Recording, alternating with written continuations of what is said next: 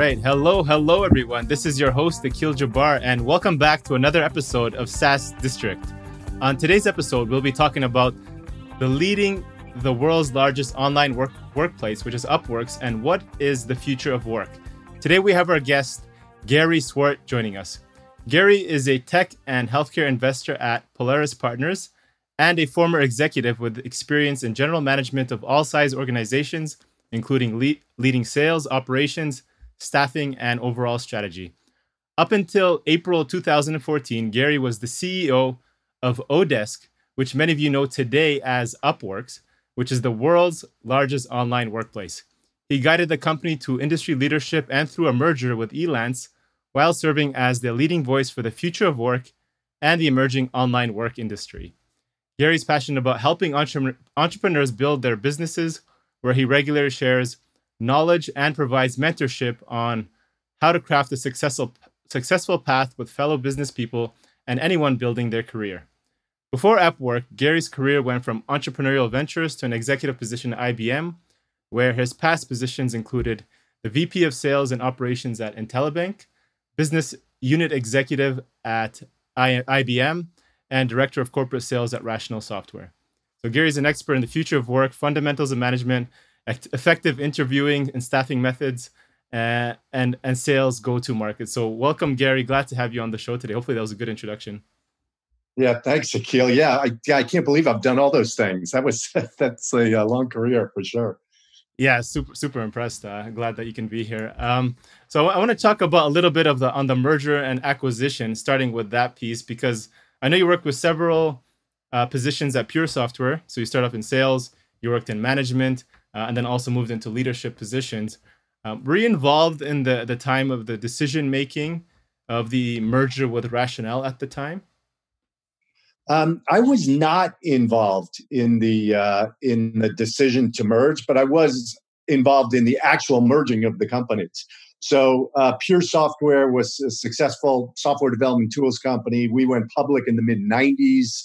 We acquired a bunch of other companies and then ultimately merged with Rational, or were acquired by Rational, which was also another public company. So I went through a bunch of different acquisitions, mergers, and then being acquired. And then ultimately Rational was acquired by IBM.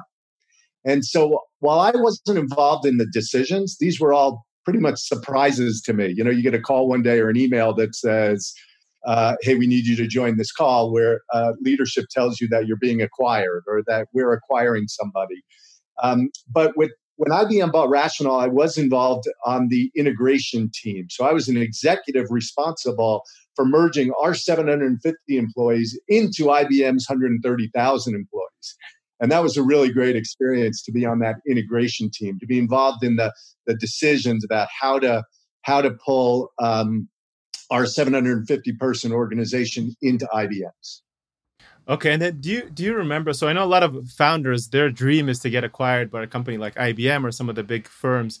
Do you know what caught IBM's attention at that time to want to acquire the business Rational at the time?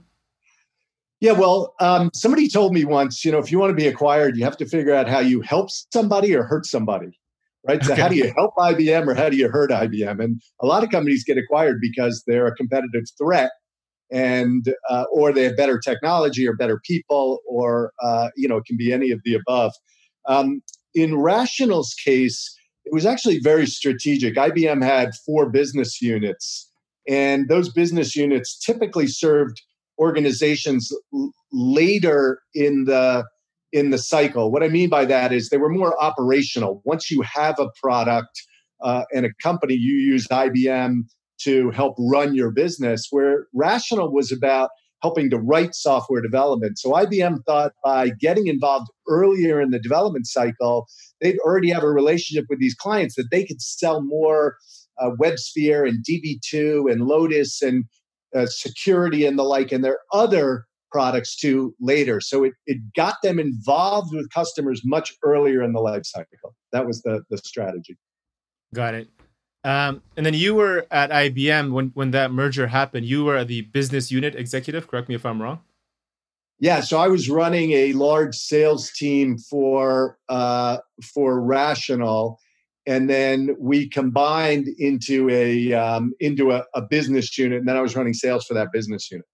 Okay. And then what was the decision at that point of leaving IBM? And I think you joined IntelliBank as the VP of Worldwide Sales. Was it just a better opportunity, or what was the thinking there? Well, reflecting back, I've made a lot of mistakes in my career, not leaving when I should have, staying when I shouldn't have, et cetera. And with IBM, I actually, as I mentioned earlier, I was involved in the integration, and that was a new experience for me. I had never been acquired by a 130-person organization.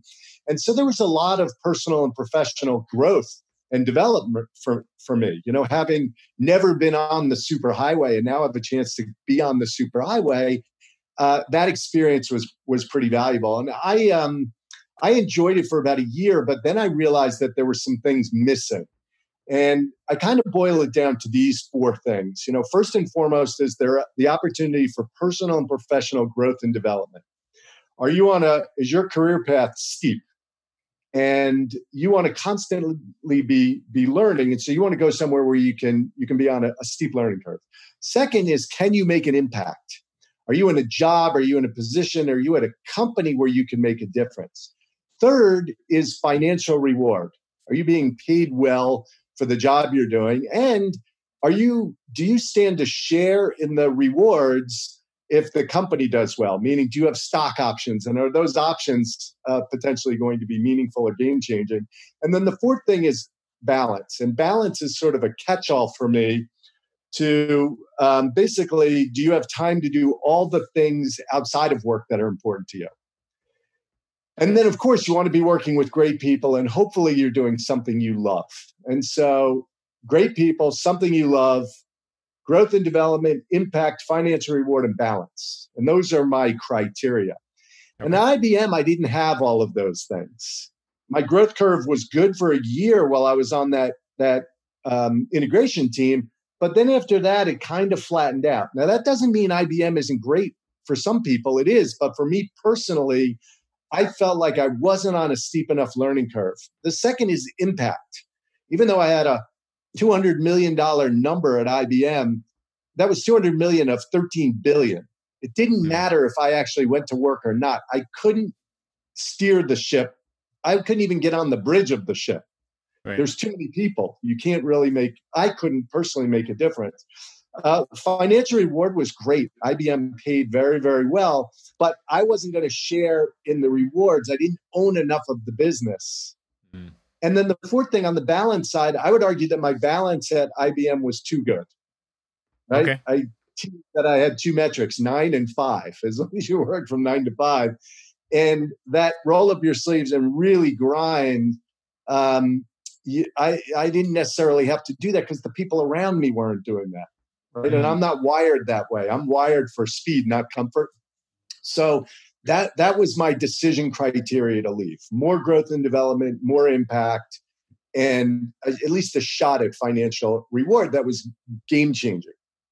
And is that what, or at the time, did you feel is that what IntelliBank offered? Maybe check off all I may have been running from something as opposed to something. I probably didn't do enough diligence, but it didn't matter. I had to get I had to get back into a startup. I often say jungle, dirt road, highway. And I was thirsting to grab some machetes. I wanted to get back in the jungle. And so I would argue that IntelliBank may have not been the perfect choice. As a matter of fact, the company was not successful. However, I wouldn't have been eligible to lead Odesk, and I wouldn't have led Odesk as successfully had I not had that IntelliBank experience. Number one, I wouldn't have been eligible for the job straight out of IBM. I needed to get back into the jungle and operate at that level, not come from an executive position right into running a startup. Makes sense. So after you joined IntelliBank, I believe is that when you decided to join Odesk, were you the founder at the time you built it, or did they hire you as the CEO at the time? No, I joined the founding team. So they hired me, actually not even as the CEO. I came in an operations role for about a month, and then they ended up giving me the CEO title after about a month. Okay, so you mentioned one point there where there was the personal growth development. So that first thing, how do you find that balance of like not getting too steep? Because I think I see that especially when I was in corporate. So for example, like kind of like an IBM where people go from manager or senior manager and then they go to VP role and then they just kind of fall off the cliff and, they overshot themselves. How do you keep that, internal compass calibrated to feel confident? So you went maybe from operations and then I don't know if they just offered you CEO and you're like, I'm ready to take that personal level, up, or was it like, I'll see what happens. And if I fail, I fail. No, I think that's a really great point. The things that I mentioned, great people and something you love aside, but the balance of growth and development, impact, financial reward, and balance, those have to be determined by the individual. Somebody can't prescribe those. Like my criteria can't be your criteria. They may happen to be similar or the same, but we have different weightings and prioritization of those criteria. And unfortunately, sometimes growth and development comes at the expense of balance. You hear people who work 80-hour, 100-hour work weeks. Well, then they have no time for travel or to work out or family or religion or pets or whatever it is that keeps them busy outside of work. And so you have to keep all of these things in check. Some people may take a job for the money despite the fact they're not learning a ton. They say, hey, you know what? I don't love my job. I'm not learning a ton, but they're paying me a fortune. I could never leave because they're paying me too much. Where else am I going to where am I going to be able to replicate this? This happens at a lot of big companies that pay so well. People feel like they're hostage there. I had a friend in New York who couldn't leave his job because he didn't know how he was going to afford his lifestyle going to a startup, right? Where the promise of wealth is there in the form of equity, but in compensation, he was going to have to take a significant hit, right, to go to work every day. And so keeping all of those things in check. Now, your question about growth and development, how do you make sure it's not so steep that you go off the cliff? And I say that, growth happens when you're solving hard problems at a high rate of speed. And my career was built on people tapping me on the shoulder and saying, we need you to take more. And every time I was offered more, I would say, really? You want me to do that? Like, that's a lot. I don't know if I'm ready for that. And they'd say, oh, you're ready. Get in there and, go get it done. And as opposed to having to ask for a job. So I never actually applied for the job and said, hey, I want this job next. And so I think I thrive more in an environment where it's high growth and the company's looking to solve problems and they're going to point to the people who are doing a good job and say, we need you to take more. And I always tell people, put yourself in that position. Do the job before you get the job. That's how you get the attention. So I tend to thrive. Now, you may get over your skis or, maybe you operated incredibly well. You're a founder and you've done well in the jungle and even on the dirt road, but you've never operated on the highway. Or maybe you don't even like operating on the highway.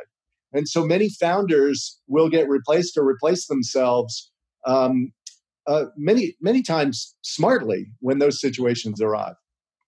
Makes sense. So you were at Intellibank just before we're getting into Odesk.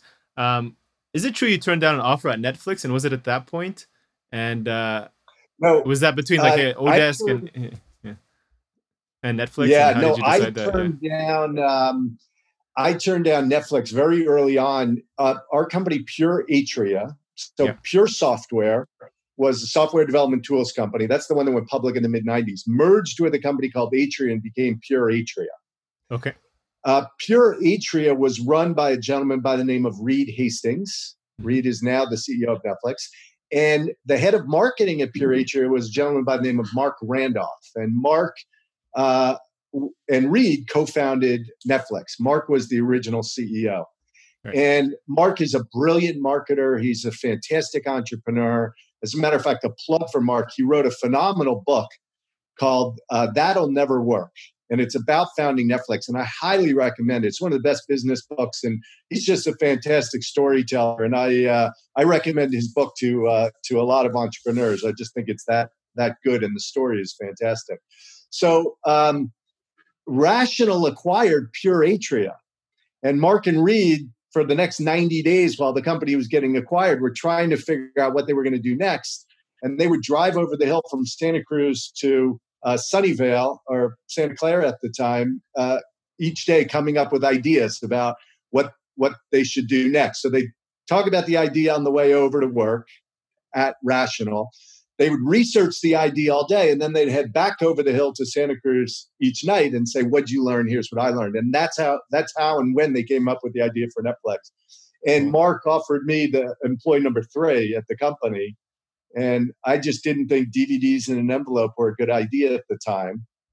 And I didn't have my criteria clearly defined that I do today.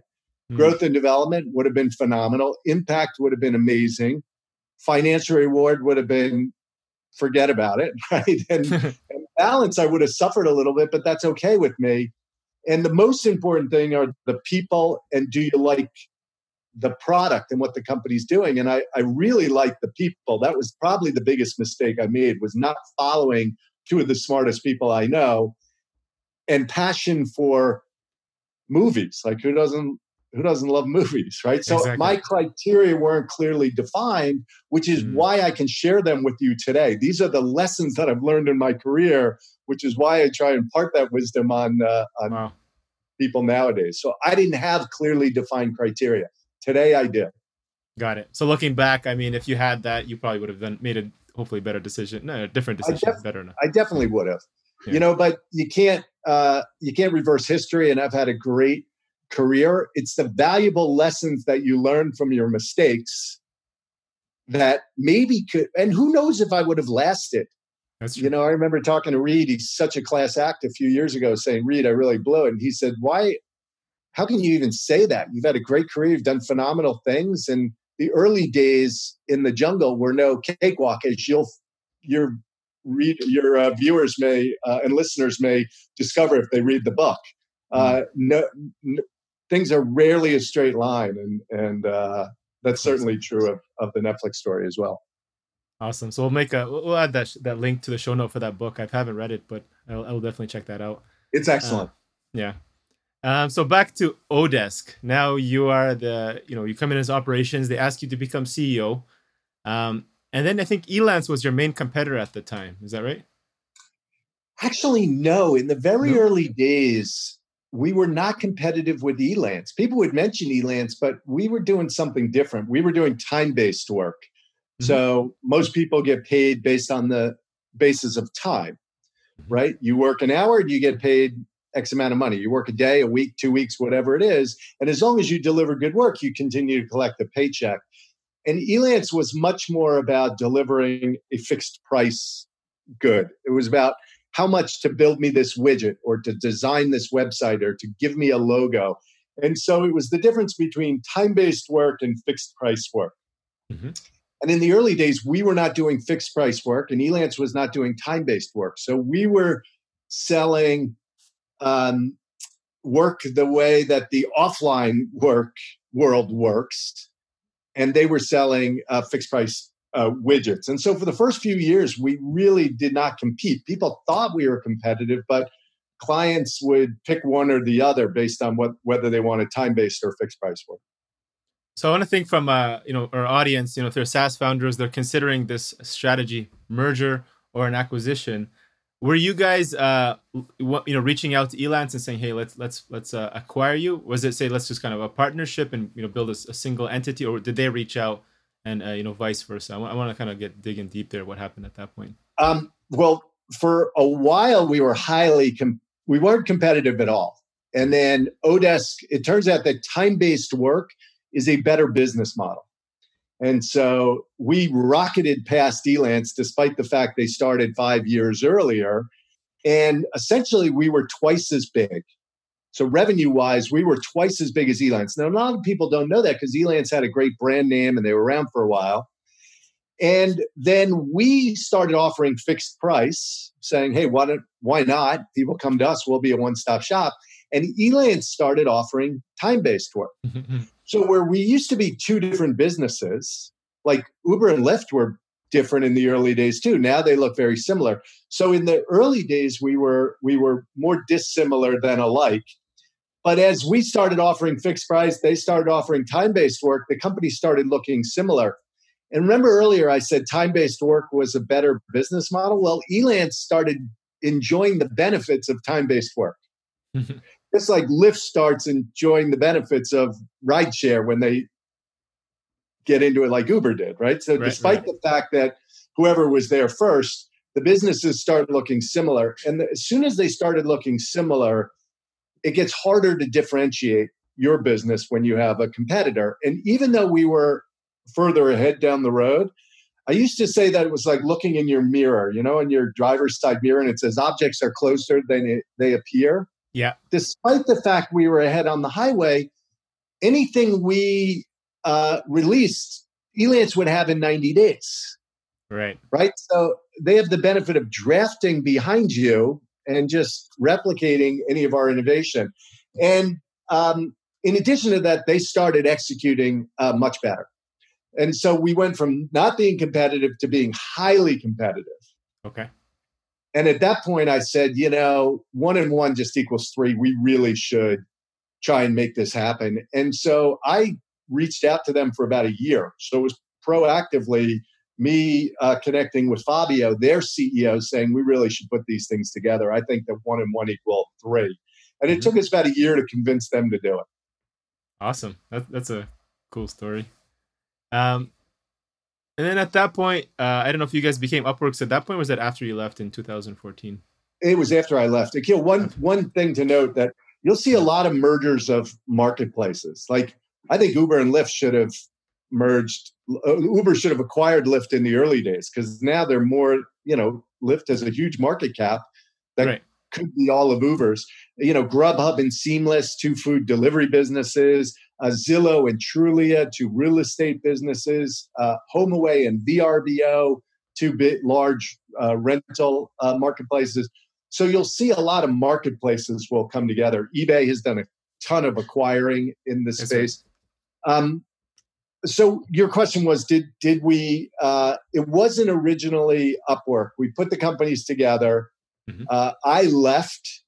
Back to my point earlier about jungle, dirt road, highway. Turns out I don't love operating on the highway, and I was not excited about running the combined company, having been through a lot of mergers and acquisitions, as we already discussed. And Fabio, the CEO of Elance, was excited about operating on the highway. And so we decided that we'd put the companies together and I would leave. He would stay. And the company, he ran the combined company. And then later it was Elance Odesk. And then it became Upwork. Looking back, do you think that was the right decision to make that combination? And do you suggest that for people in that similar space where, you have a converging competitor and you guys are just chasing each other back and forth, and then overall the integration and how that kind of played out, let's say in the first year? I don't know how involved you were at that point, or was it fully on Fabio's plate? I was not involved. I will say that it's not always obvious. First things first, private to private mergers, acquisitions are really hard. Yeah. They're really hard. You have different cultures, you have different products. I do know that maybe a year after I left, somebody on the inside was cursing me, to me in tongue-in-cheek way, saying, "Oh, I can't believe what you got us into. Like, this is so hard." They ended up having to rewrite the whole product. They had to merge all of the customers onto one platform. It was a heavy lift. It took a lot longer, and I think was a lot harder than anybody anticipated. So I would just say that private to private is really hard. Right. And there's a lot of lessons learned there. But the reason why we decided to do it was there was just too many synergies. I know that's an overused word, but truly 1 and 1 equaled 3. We had very little overlap of customers. So it wasn't like 50% of Elance clients were Odesk clients. It was much lower than that. We had hourly time-based work. We had a much better system for time-based work. We had built a payment platform.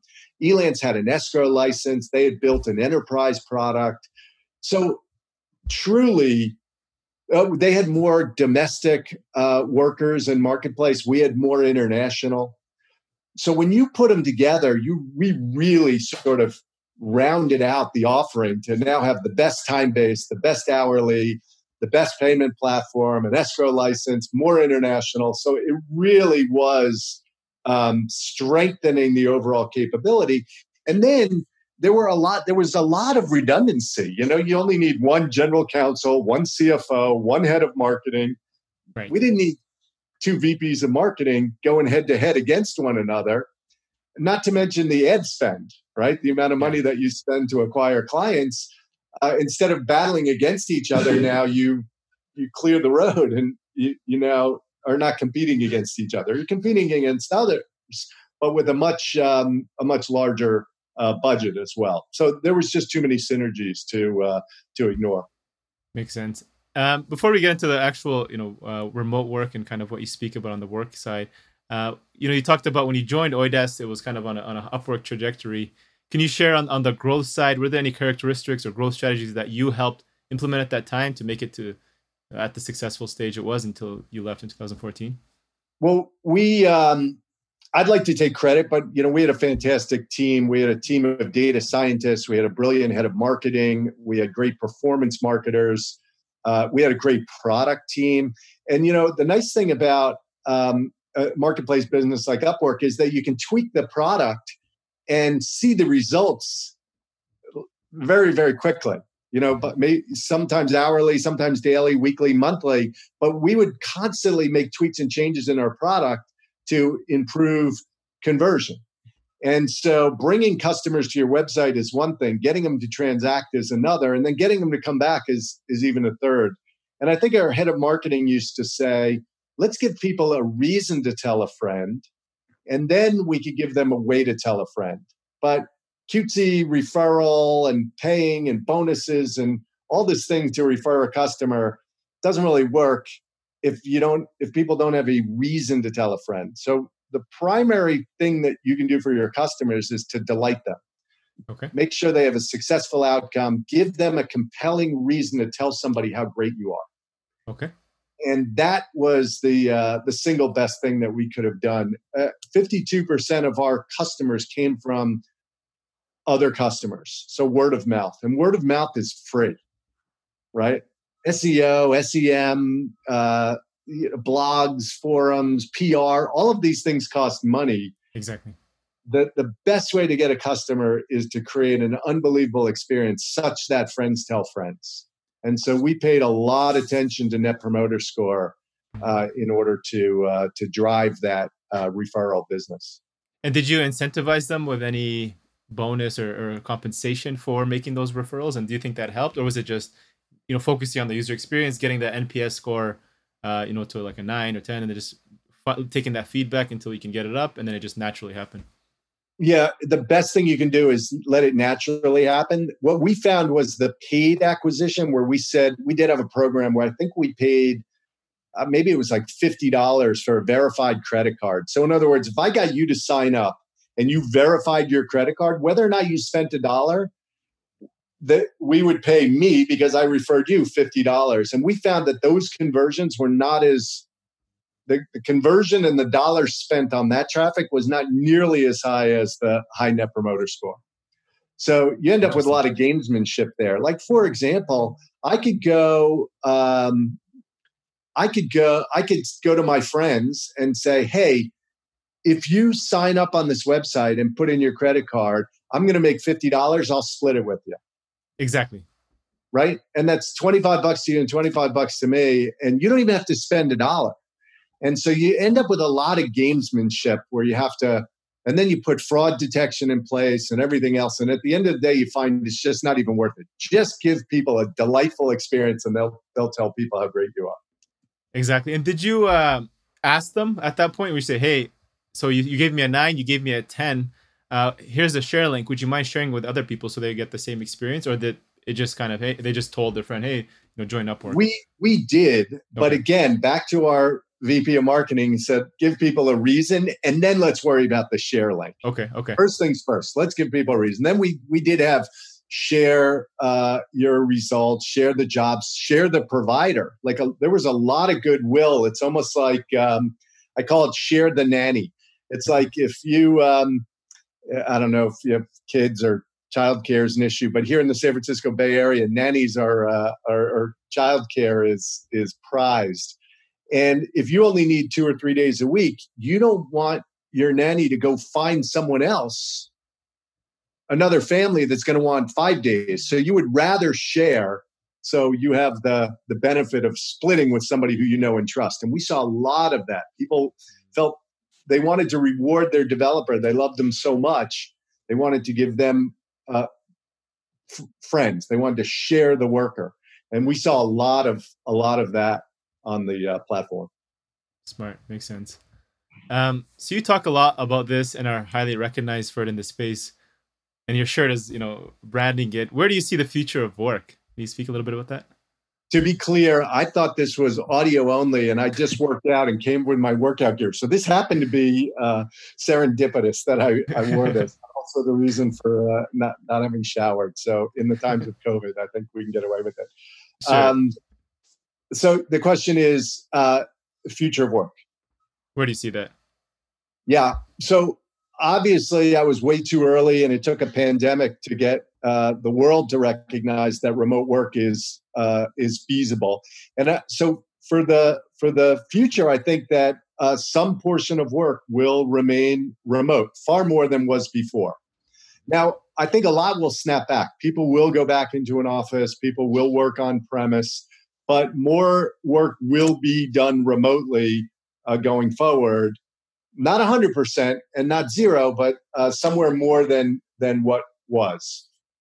In addition to that, work's going to become more global. If you can work from anywhere, why not workers more globally? It'll be more on demand, so less employees, more hiring for specialties when you need them. It'll be more flexible, definitely more remote. And then I think there's 3 other things about work in general. We're seeing that work is becoming more augmented.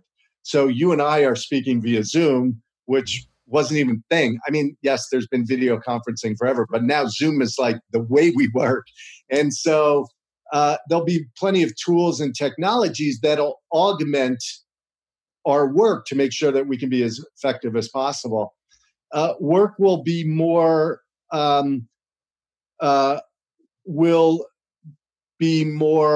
automated.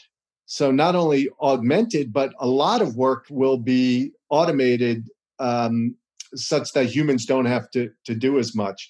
And then I also think work will be atomized. It's going to be broken into smaller chunks, more manageable chunks. And you may go to work for more than one client doing the same job as opposed to one client and doing one job. So one client may not need you for 40 hours a week or 50 hours a week, which will afford you to have the flexibility to go work with multiple clients doing your specialty. So more atomized, more augmented, and more automated in addition to remote, global, on-demand, flexible, et cetera. All right. So that's on the employee side. Now on the employer side, as a SaaS founder, now moving to this, shifting their team to remote base, maybe they're going to go to that permanent route. I want to hear kind of your experience. What has shaped your hiring decisions now for top talent, and what are kind of your main criteria or rules that you've developed? I know you have the 4 rules for applying or moving to another role. What's the other way around? What do you look for in talent? Yeah. So the first 2 things are the same. First and foremost, if you're thinking of going to work at your SaaS company, who are the people, and can I really get excited about the product? Right? So first and foremost, it's about the people, and can I get excited about the product? And then it's the same 4 things. I care about impact. I care about growth and development. I care about financial reward, and I care about balance. Okay. And so I want to go work in an opportunity that's going to provide me those things. Mm-hmm. And so if you were to ask me what's important to you, I would say these are the things that are important to me. I want to grow and develop. I want to solve hard problems. I want to learn more than I know how to do today. So I may not have all the skills that you need today, but I'm somebody who wants to learn, and that's going to keep me excited, right? And I want impact. I want to go somewhere where I know I can make a big difference, and even better if the company is making a difference on the world, right? If I feel like the company is doing something meaningful, which is one of the reasons I'm at Polaris Partners. Polaris is a venture capital firm. We invest in healthcare and life science companies. And the mission of doing well by doing good is really exciting to me, right? It's we can do well for our investors and for ourselves by doing good for the world. Yeah. That's meaningful to me. So impact, it's not only can I make a difference for Polaris, my partners and our limited partners, but can we make a difference in the world? And that is part of the reason I decided to take this. And then of course financial reward and balance are still important to me, which is why I'm doing this job. So for the individual, I say list your criteria, define your criteria, prioritize your criteria, and be prepared to answer those in an interview. Because anybody that came in and did that successfully with me, I'd want to hire them, right? Because they clearly thought about it and could articulate. So just to get deeper into that, so you can control two of those, right? So you say, okay, we're going to pay a great salary. We're going to give you stock options. That's from yourself as the employer. You can give them well work balance. Say, okay, you can work from home. You can work wherever you want. And then how do you test the other two when you're trying to interview and attract that talent? So, okay, we're going to give you good pay. We're going to give you remote work. And then how are you assessing their will, their motivation, the eagerness to learn other than, kind of a conversation? And then also matching up to where they won't fall off that cliff. And it's that balance that they're at the right stage that they can come in and run with it. To clarify, you want to know, as a SaaS employer, how do you ensure?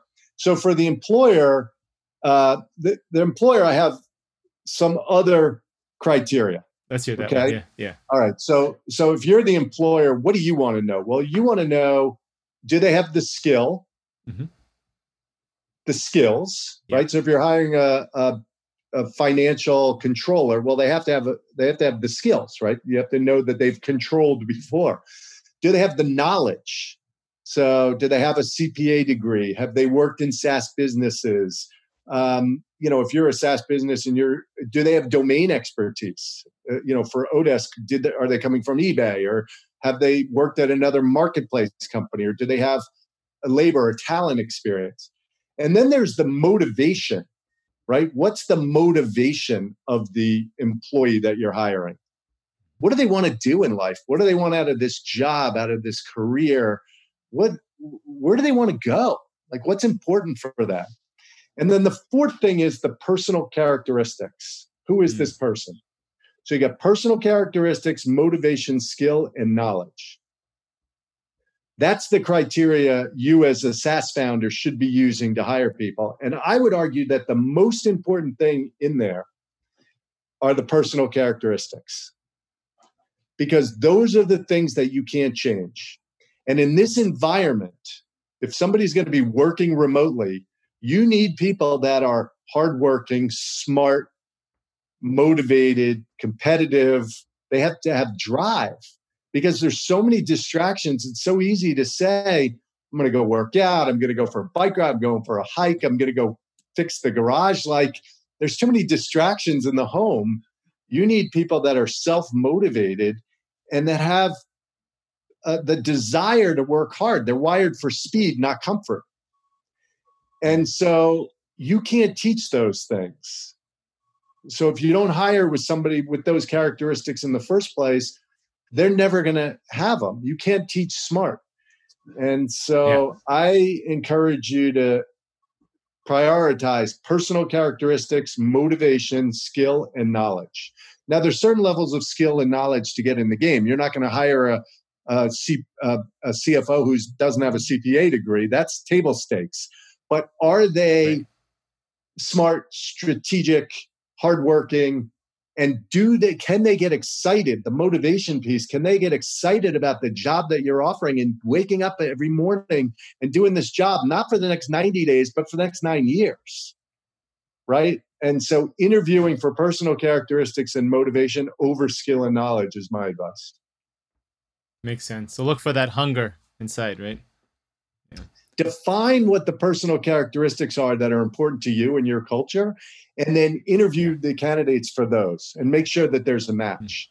I'll give you one quick way that I do that. I would often ask a candidate, I would say, what would your boss say about you?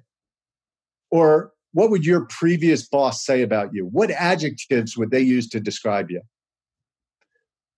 And so if I asked you that question, what adjectives would your previous boss use to describe you? Your mindset now is to get into the frame of mind of your previous boss and say, gee, what would they say? And it's hard to BS because I could always call your previous boss and ask them. That's right. Or her. And so you tend to get good answers. And if though the answers that you were to give me right now are not aligned with the ones that I've defined that I'm looking for in my culture, if there's not high overlap of those, then you don't have them, right? But if you say the exact ones that align with me, and for me, it's smart, hardworking, high integrity, creative, problem solver. Like these are the words that are coming out of your mouth. We're high alignment. So nice. That's just one good way to assess that. Should be in every interview. Absolutely. That's a fantastic question. I never thought about that, but I'm definitely going to use that, and I recommend everyone to try that. Yeah. Let me know how it works out for you. Sure, I will. So you're now an investor and partner at Polaris Partners. I think they have the LS Polaris Innovation Fund. They have the Growth Fund, and then you said the main fund. What are the partners investing in now, and what trends are you guys seeing in your deal flow during, say, the last 6 months during the crisis or changes? Yeah, surprisingly, we're seeing amazing deal flow. There's lots of innovation happening, lots of companies raising money. There's lots of people who are, who are maybe on the sidelines saying, now's the time, right? Now is my time to come up with something. So we're seeing a lot of volume. Things are taking a little bit longer. We are seeing prices, but not for everything, but for some things, slightly depressed. But for the most part, it's business as usual. The trends that we're seeing a lot around healthcare. So, we've always invested in wet science, life sciences, things like CRISPR, which is gene editing, and platforms for developing drugs. We're heavily invested there. And we're also seeing a lot on the healthcare technology side. So anything to make healthcare more accessible, more affordable, more operationally successful. It's, as you know, there's a lot of inefficiency in healthcare. And so leveraging data to make better decisions or to help improve overall health, we're doing a lot and seeing a lot there. And are you guys more of a VC fund, or because I also saw you have your growth equity fund where you're buying minority shares? And if so, what kind of valuations are you guys typically paying or for these technology and healthcare companies, if you can share that? Yeah, the growth fund is separate. We have a growth team that basically looks to not necessarily for minority stake, but majority stake in businesses. Okay. So it's almost like early private equity. These are businesses that are sub 10 million in revenue, but they're profitable. They've taken very little money to date. And so our growth team, I think, does a really nice job of finding undervalued assets and then creating a playbook to combine those assets with others and then ultimately sell those to larger private equity firms. So these are more like early private equity deals. That's our growth team. Our LSPIF is an innovation fund, typically investing in the seed stage or earlier stages of companies. And we started that because in the main fund, we weren't doing seed, and we saw too many opportunities coming out of MIT and Harvard on the life science side that we were passing on because it was too early for our main fund. So we dedicated a separate fund for that. Very, very successful. And then our main fund, we typically invest A or B round. Focus primarily on healthcare tech, and some pure tech, but it has to be exceptional. So typically A and B round of companies. Okay. And then aside from capital, I see you guys have like an operational team. Are you involved in that? What do you guys like? What kind of value do you guys provide to the team, and what's the strategy or playbook, if any, or is that just on the growth side? Yeah, well, we're called Polaris Partners for a reason. One, because we're partners with ourselves, right? With our LPs, with our companies.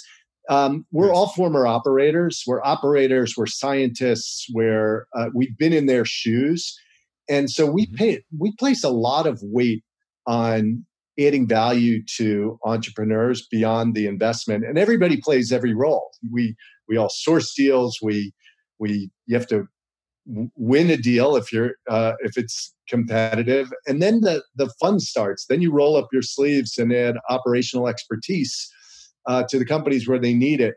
But because we've been operators, we're we we think we're good board members, and I think our entrepreneurs would say the same thing. We know how Mm. to ride in the car and not grab the wheel. Yeah. And we bring diverse experience. So, for example, I ran a company. My partner Dave ran a company. Um, Many of our partners have run companies. Many Yeah. of our team members have been executives in very large companies. My partner Amy was general counsel at Pfizer, and then ran the consumer business unit at Pfizer. So that's a huge job. My partner Darren ran corporate strategy at Eli Lilly. And Okay. so these are people that have Wow. been on big pharma side, where a lot of our companies are operating. They want big pharma as customers. Maybe they want to be acquired by big pharma, and so they can bring a whole different set of value. But Amy's never run a tech startup. Neither has Darren. Mm. And so what we think that we do as a team is bring this breadth of experience where we can all lean in and be passengers in this car, and we'll just tap on the entrepreneur can tap on the resource that they need at that specific time for the most value. And I think it's a true partnership. It doesn't matter who does the deal or whose name is on a deal. What matters uh, is the company successful? Do we add value in that journey, and do you return capital to your limited partners while making a difference for the world? For sure. So right now, would you say your day to day is more, a combination of sourcing deals, reviewing deals, and then you're also speaking with the entrepreneurs and getting a little more hands on operationally into the portfolio companies, or what would you say? Absolutely. Yeah. I talk to Yeah. my Yeah. entrepreneurs at least weekly, Okay. most of them, some more than others. And some I'm playing more of a hands on role, and some need me to just be a passenger, and every once in a while, look at the map or change the dial on the music, or adjust the air conditioning so they can keep both hands on the wheel. And so Mm. some you're more involved, you're changing tires and tuning the engine, and others you're just being a good co-pilot. Not from the back seat, from the front seat, but not grabbing the wheel. Sure, let them drive it. So I know a lot of founders they love strategy specific, habits they like to form to, I think that's kind of a trend where people want to improve their habits that compound to be, more effective as leaders or investors. Do you have any specific habits that you follow, whether in the morning or at night, that you think has led you to become a more effective leader investor today? Maybe just some general guidance there. Mm. One of the things that Reed Hastings said 90% of CEOs are underfocused, and 10%, I'm sorry, are underfocused, and 10% are overfocused, and neither is good. Okay. And so recognizing, are you underfocused or overfocused? I was underfocused. I was always an and guy. We can do this and that. And the problem with that is you end up, especially as founders, you've heard the saying, most startups die of indigestion, not starvation. Mm. So you try and do too much and not focus narrowly enough. And so recognizing that you need to focus, you need to make sure that you're tackling one hill, owning that hill, and being able to claim why it's your hill, I think is paramount. And then if you don't have that skill, you need to surround yourself with people on the team that do have that skill. And so one of the best things you can do as a founder is just make sure that you're hiring and that you're surrounded by the very best people. Right. And Awesome. so a majority of your job should be spent recruiting. Um, I often ask my CEOs, where are you spending your time? What are the top 5 activities you're doing on a daily basis? And what percentage of time are you doing each? Mm. And recruiting has to be in there. So, you're responsible for setting the direction of the company, making sure there's clarity as to where the company's going and how it'll get there, and then making sure that you have the right people in the right seats with clearly defined roles and responsibilities and measurements in order to achieve that mission. Nice. So just write down ABR, right? Always be recruiting, and just look at that every day. And, yes, I think you should be okay. I think so. Nice. This last question, and specifically about your portfolio. What company are you most excited about for 2020 in your existing portfolio? In health tech, because I know you guys are looking to make an impact and provide for your own kind of satisfaction as well. I love all of my children the same. That's a good answer. I'll tell you, I'm really excited about, everybody in their own special way. There's some companies that are doing phenomenally well during COVID, some not as well, but they've done an amazing job of cutting expenses, maintaining their churn, not allowing customers to churn or enabling customers to churn. And so I think everybody's done a really nice job in this environment. And then I am excited about a couple of our new investments, companies who are, providing services around mental health, right? Which I think is obviously, with just all that's going on in the world, not only with COVID, but with, just with what's going on around us every day. I see the growing category of mental health being more important than ever. And so just making sure it's accessible, it's affordable, and it's high quality. And so we're excited about some of our investments there. We're excited about the use of data in enabling better healthcare. And so we're involved in a couple of companies that are thriving in that regard, not only on discovering drugs, but in hospitals and helping them make better decisions about how to serve patients better while saving money. And so there's so much data that exists that's not being leveraged properly. And so we're in a couple of companies that provide these actionable insights. There's too much opportunity. Yeah. To be excited. Awesome. Anything else you'd like to share with our audience? Any parting thoughts before we wrap this up? We talked about so much. I think I packaged, 20 years of lessons into 45 minutes here. And so I would just end on, don't squander these moments. This is a real opportunity to learn and to be conscious of what's going on around, even the hard stuff. Like we talked earlier about my experience at IntelliBank. And while the company wasn't successful, it was only a year of my life, 12, 14, 16 months of my life. And I wouldn't have been eligible. And I definitely wouldn't have done the same job had I not had that experience. Right. And so don't squander these moments.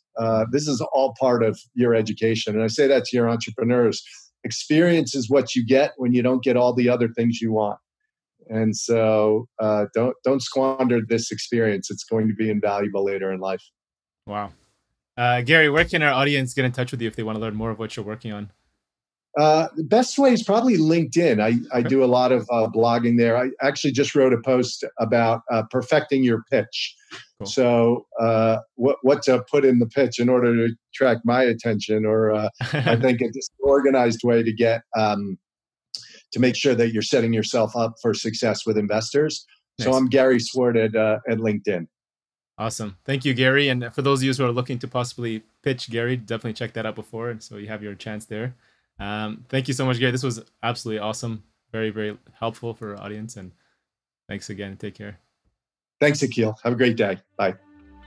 Thank you all for listening in to today's episode.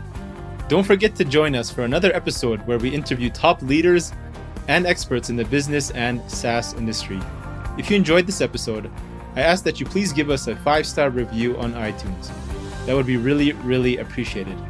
Otherwise, if you have any feedback, suggestions, or improvements for this podcast, please feel free to send it directly to me on our website at horizoncapital.com. Or you can just tweet me at Akil Jabbar. Thanks again, and hope to see you guys on the next episode.